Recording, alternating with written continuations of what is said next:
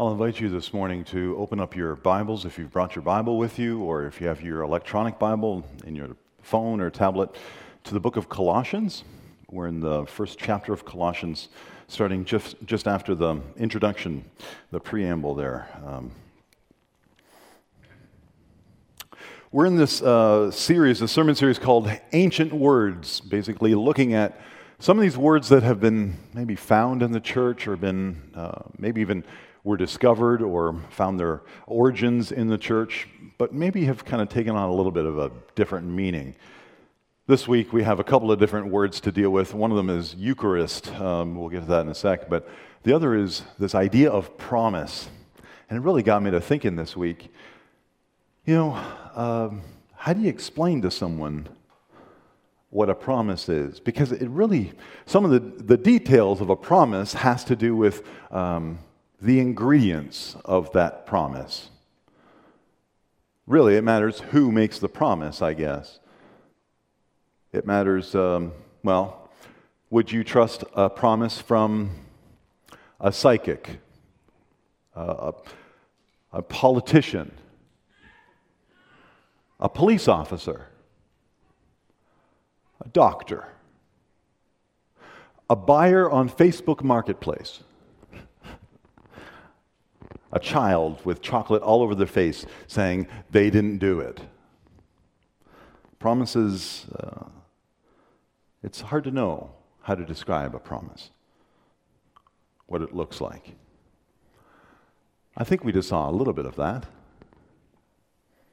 A promise is like a glimpse of something, in the same way that a child is a representation of the parentage, a promise of maybe something to come. Like a bread is a promise of a fuller meal, or a seed is a promise of a plant. Let's take a look at what Paul has to say. Colossians chapter 1, starting at verse 3. We always thank God, the Father of our Lord Jesus Christ, when we pray for you, because we have heard of your faith in Christ Jesus and of the love you have for all God's people. The faith and love that spring up from the hope stored up for you in heaven, and about which you must have already heard in the true message of the gospel that has come to you. In the same way, the gospel is bearing fruit and growing throughout the whole world, just as it has been doing among you since the day you heard it and truly understood God's grace. You learned it from Epaphras, our dear fellow servant, who is a faithful minister of Christ on our behalf, and who also told us of your love in the Spirit. For this reason, since the day we heard about you, we have not stopped praying for you. We continually ask God to fill you with the knowledge of His will through all the wisdom and understanding that the Spirit gives, so that you may live a life worthy of the Lord and please Him in every way, bearing fruit in every good work, growing in the knowledge of God, being strengthened with our power according to His glorious might, so that you may have great endurance and patience, and giving joyful thanks to the Father, who has qualified you to share in the inheritance of His holy people in the kingdom of light. For He has rescued us from the dominion of darkness and brought us into the kingdom of the Son He loves, in whom we have redemption, the forgiveness of sins. Wow, what a promise. Got me thinking about promises, and not just, that ingredient of who you're making your promise with, but what seals a promise. Today we have some water, some bread. They seal that promise. Maybe some of you are wearing a wedding ring. What about a handshake? Is a handshake as good as a promise? Well, friends, I'm going to tell you, we better get this right if we're going to be anything, or if we're going to learn anything from this church in Colossae. See, they were having baptisms on top of communions, on top of membership classes. It was a steady, steady flow of people. Like ministry was busy. Yeah, the challenges of ministry, the work of the sowing, the watering, the waiting, and the nurturing, that was new. The Colossians were a little impatient. They wanted to plant one day and harvest the next. They were planning the feast when they should have been on their knees pulling the weeds. Yet, Paul says, the very first word, I am thankful for you, or we are thankful for you. The word is Eucharist, Eucharistomenos. It's another word for communion, which is the word for thanksgiving, EU. If you ever see those two letters at the beginning of a word, and it's a Greek word, it usually means good. Eulogy are good words about somebody. So Eucharist is good grace, or good thanks that we give. So this is why we call it communion. We give thanks for what is good. The hope that springs up in you, that's what he's thankful for. Like the water gushing forth from the ground. They were being drawn back to be reminded of some of the basics, to be reminded of the fundamentals. You see, Jesus was gone. Many of them didn't know who Jesus was or had met him, but heard the message and of his sacrifice. Many in this area, at least anyways, were not Jewish. They didn't have that background. They didn't have that heritage or that religion. And they were around a place where, man, there's some other religions around them. They had some pretty cool feasts where they did all sorts of fun stuff, and they were allowed to go to R-rated movies. Things started to get a little bit complicated for the people in Colossae. You ever get that? That the message from Sunday seems to be the same message from last week, and what you anticipate is going to be the same message next week? Are we reading from Isaiah again? You can hear them in the pew in Colossae. Is this Isaiah? Oh, man. Third time this month. I bet they even end with the letter to Philemon. I bet you. I have it almost memorized. Couldn't we jazz things up just a little bit? Complacency will do that. But Paul is reminding them of the historic promise that there are some things in life that are worth waiting for. He's really reminding them of the gospel, of living a life that bears fruit, and teaches them about baptism, about communion, what to do and what not to do, as they are these representations of Christ now. And next week we take a look at who Jesus is and in this idea of the Trinity. These are the basics, and they need to get them right, as they're thirsty and they're committed, but they can easily get confused. So they have to remember a few things. They have to remember that the work isn't done. There are choices that are preferred, and there's room at the table for the whole family. He's telling them that God can change you. Do you believe that? That God can change you. He can change what you do. He can change what you think. He can change what you say. He can change what you practice. He can change what you honor. That's what Paul is saying. And he's saying that there's room for you. And there's room for your family. And there's ways to include them. We include them through these practices. Promises to be remembered. Promises that we can celebrate with simple things, like a meal that we have to have anyways, or a bath. Paul knows something about these promises because he does have that background. He comes from that history. Epaphras maybe not as much, but he at least knows because he's the messenger carrying for Paul all of these stories, all of these letters, all of these messages concerning the promises of old to people who didn't know.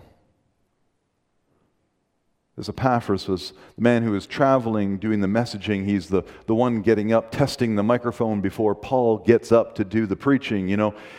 They know this idea of the Messiah. There's another word for you, Messiah. It's a fancy word. It just means anointed one. You say, well, anointed, well, what's that all about? Well, it used to be that we just had a king who was coronated. Kings were also anointed to be a king. Same thing as you were a priest. A priest was also an anointed one. In the Old Testament, the Messiah was the anointed one, the promised one who would be coming. The better king than David or Saul. The better priest than any of the priests of Aaron. That was his promise. And he had to remind them, and we still need these reminders, actually. And thankfully, nowadays, we have a few pieces of technology that make some of these reminders really easy, so we can see things that God has promised in the Old Testament, or prophesied about himself, that have become fulfilled in the New Testament. I want to show you an image that'll help you be able to see some of these things. These are reference points from the Old Testament and Old Testament references being referenced in the New Testament. These are all prophecies being fulfilled from the past, and in the prophecies fulfilled from the Old Testament in the New Testament present. Thank you. So they're both in the past, obviously. But isn't this beautiful to see how Scripture continues to fulfill Scripture and over and over and over again? There's Bible studies tools that you can find that will point you to some of these prophecies. If you wanted to start just a Bible study yourself on looking at the fulfilled prophecies of the Messiah, you can start just doing a book like the Psalms. Just a book like Deuteronomy will give you a lot of good fodder as well. But these prophecies from the Old Testament that are being fulfilled around the birth and the death of Jesus are fascinating. You'll find people like Lee Strobel will have written books about the amazing case that there is for prophecy. See, and I bring up prophecy and promise kind of in the same breath, but at the same time I want to make sure that we're marking out how they're different, because they're not the same. Prophecy is God showing us who He is by fulfilling His own promise. I'll say that again. Prophecy is God showing us who He is by fulfilling His own promise. We learn about who God is through prophecy. A promise is something upon which you can rely, depending upon the promiser. The beautiful thing about prophecy is that it increases our ability to trust His promises until, for no matter how many promises God has made, they are yes in Christ. We can trust His promise because His prophecy is true. We can trust that the seed will produce good fruit because the seed has been nurtured, it's been cared for, and because the seed, well, it contains the promise within it. Some of you may be planting seeds this weekend or thinking about it. Don't drop the seed tray. So many of those minuscule little things look the same, and then you're sowing tomatoes beside what looked like broccoli, and you're like, what in the world happened here? How did this go? Those little seeds. But what's beautiful about a seed is, and even to make matters worse, if you start them from seed, you get those first leaves, right? And what are they called? Does anyone know? I always call them like the first ones are the false leaves, or the second ones are the true leaves, or something like this. Anyways, some horticulturalist help me bone up on this later. So the first leaves are like this false leaves. And the first two leaves of almost any seed that I've ever started in my existence, almost all of them look the same. The first two. And you're like, what in the world plant was that again?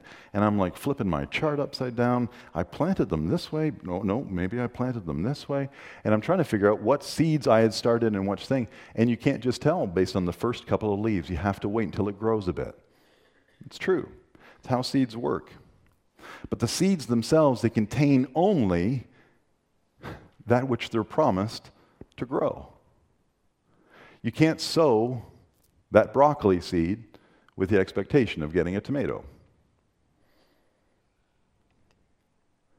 And the fruit is only as good as the health of the vine and the quality of the nurtured seed. I think this is why Paul gives them that image. If you read back over our text, you'll see it. That idea of nurturing a seed as it is planted and it grows. The difficulty is that it's not as simple as all that. It is a struggle. It is a toil. The seed must die. But he never said that the cross would not get heavy. He just said he would help when it was time to carry it. He never promised that you wouldn't fight. He said that help would come in time. He never promised the absence of pain. But he promised that he would never be absent, regardless of the deepness or the depth of your pain. Yet sin has separated us so far from God, and it's so easy to get back to this, the basics. Sin, salvation, and service. That's really what Paul is getting to. He says that sin that so easily can ensnare us, God can deliver you from. God can change you.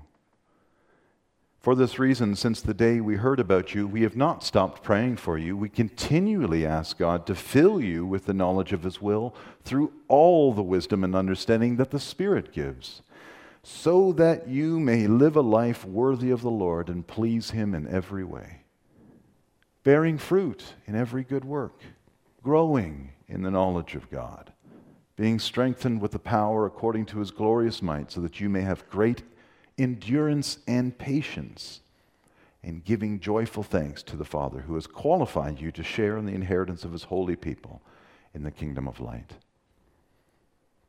The promise of new life, the promise of a filling meal, the promise of a walk with burdens lifted. And so our response to that is, that exact patience and endurance that he calls us to. Pastor Ryan was speaking about a couple of weeks ago as he preached, talking about that sanctification, that process. You still believe that God can change you? Paul does. That's what he's saying. God can change you. He promises.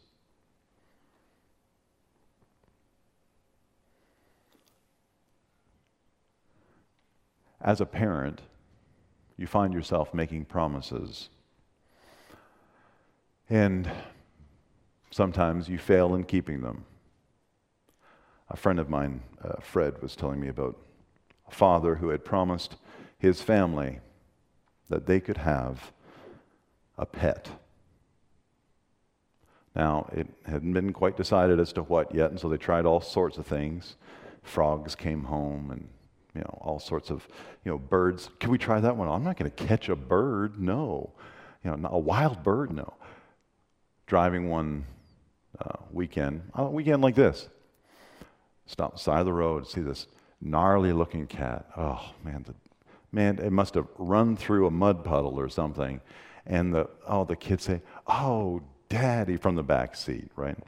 "Oh, Dad, look at that cat. We just need to do something to help that cat." We need to do something to help that cat. Well, no, you aren't taking care of the pets that we already have at home. We're not getting, no, that's the end of it. And so on they went. Silence in the back seat until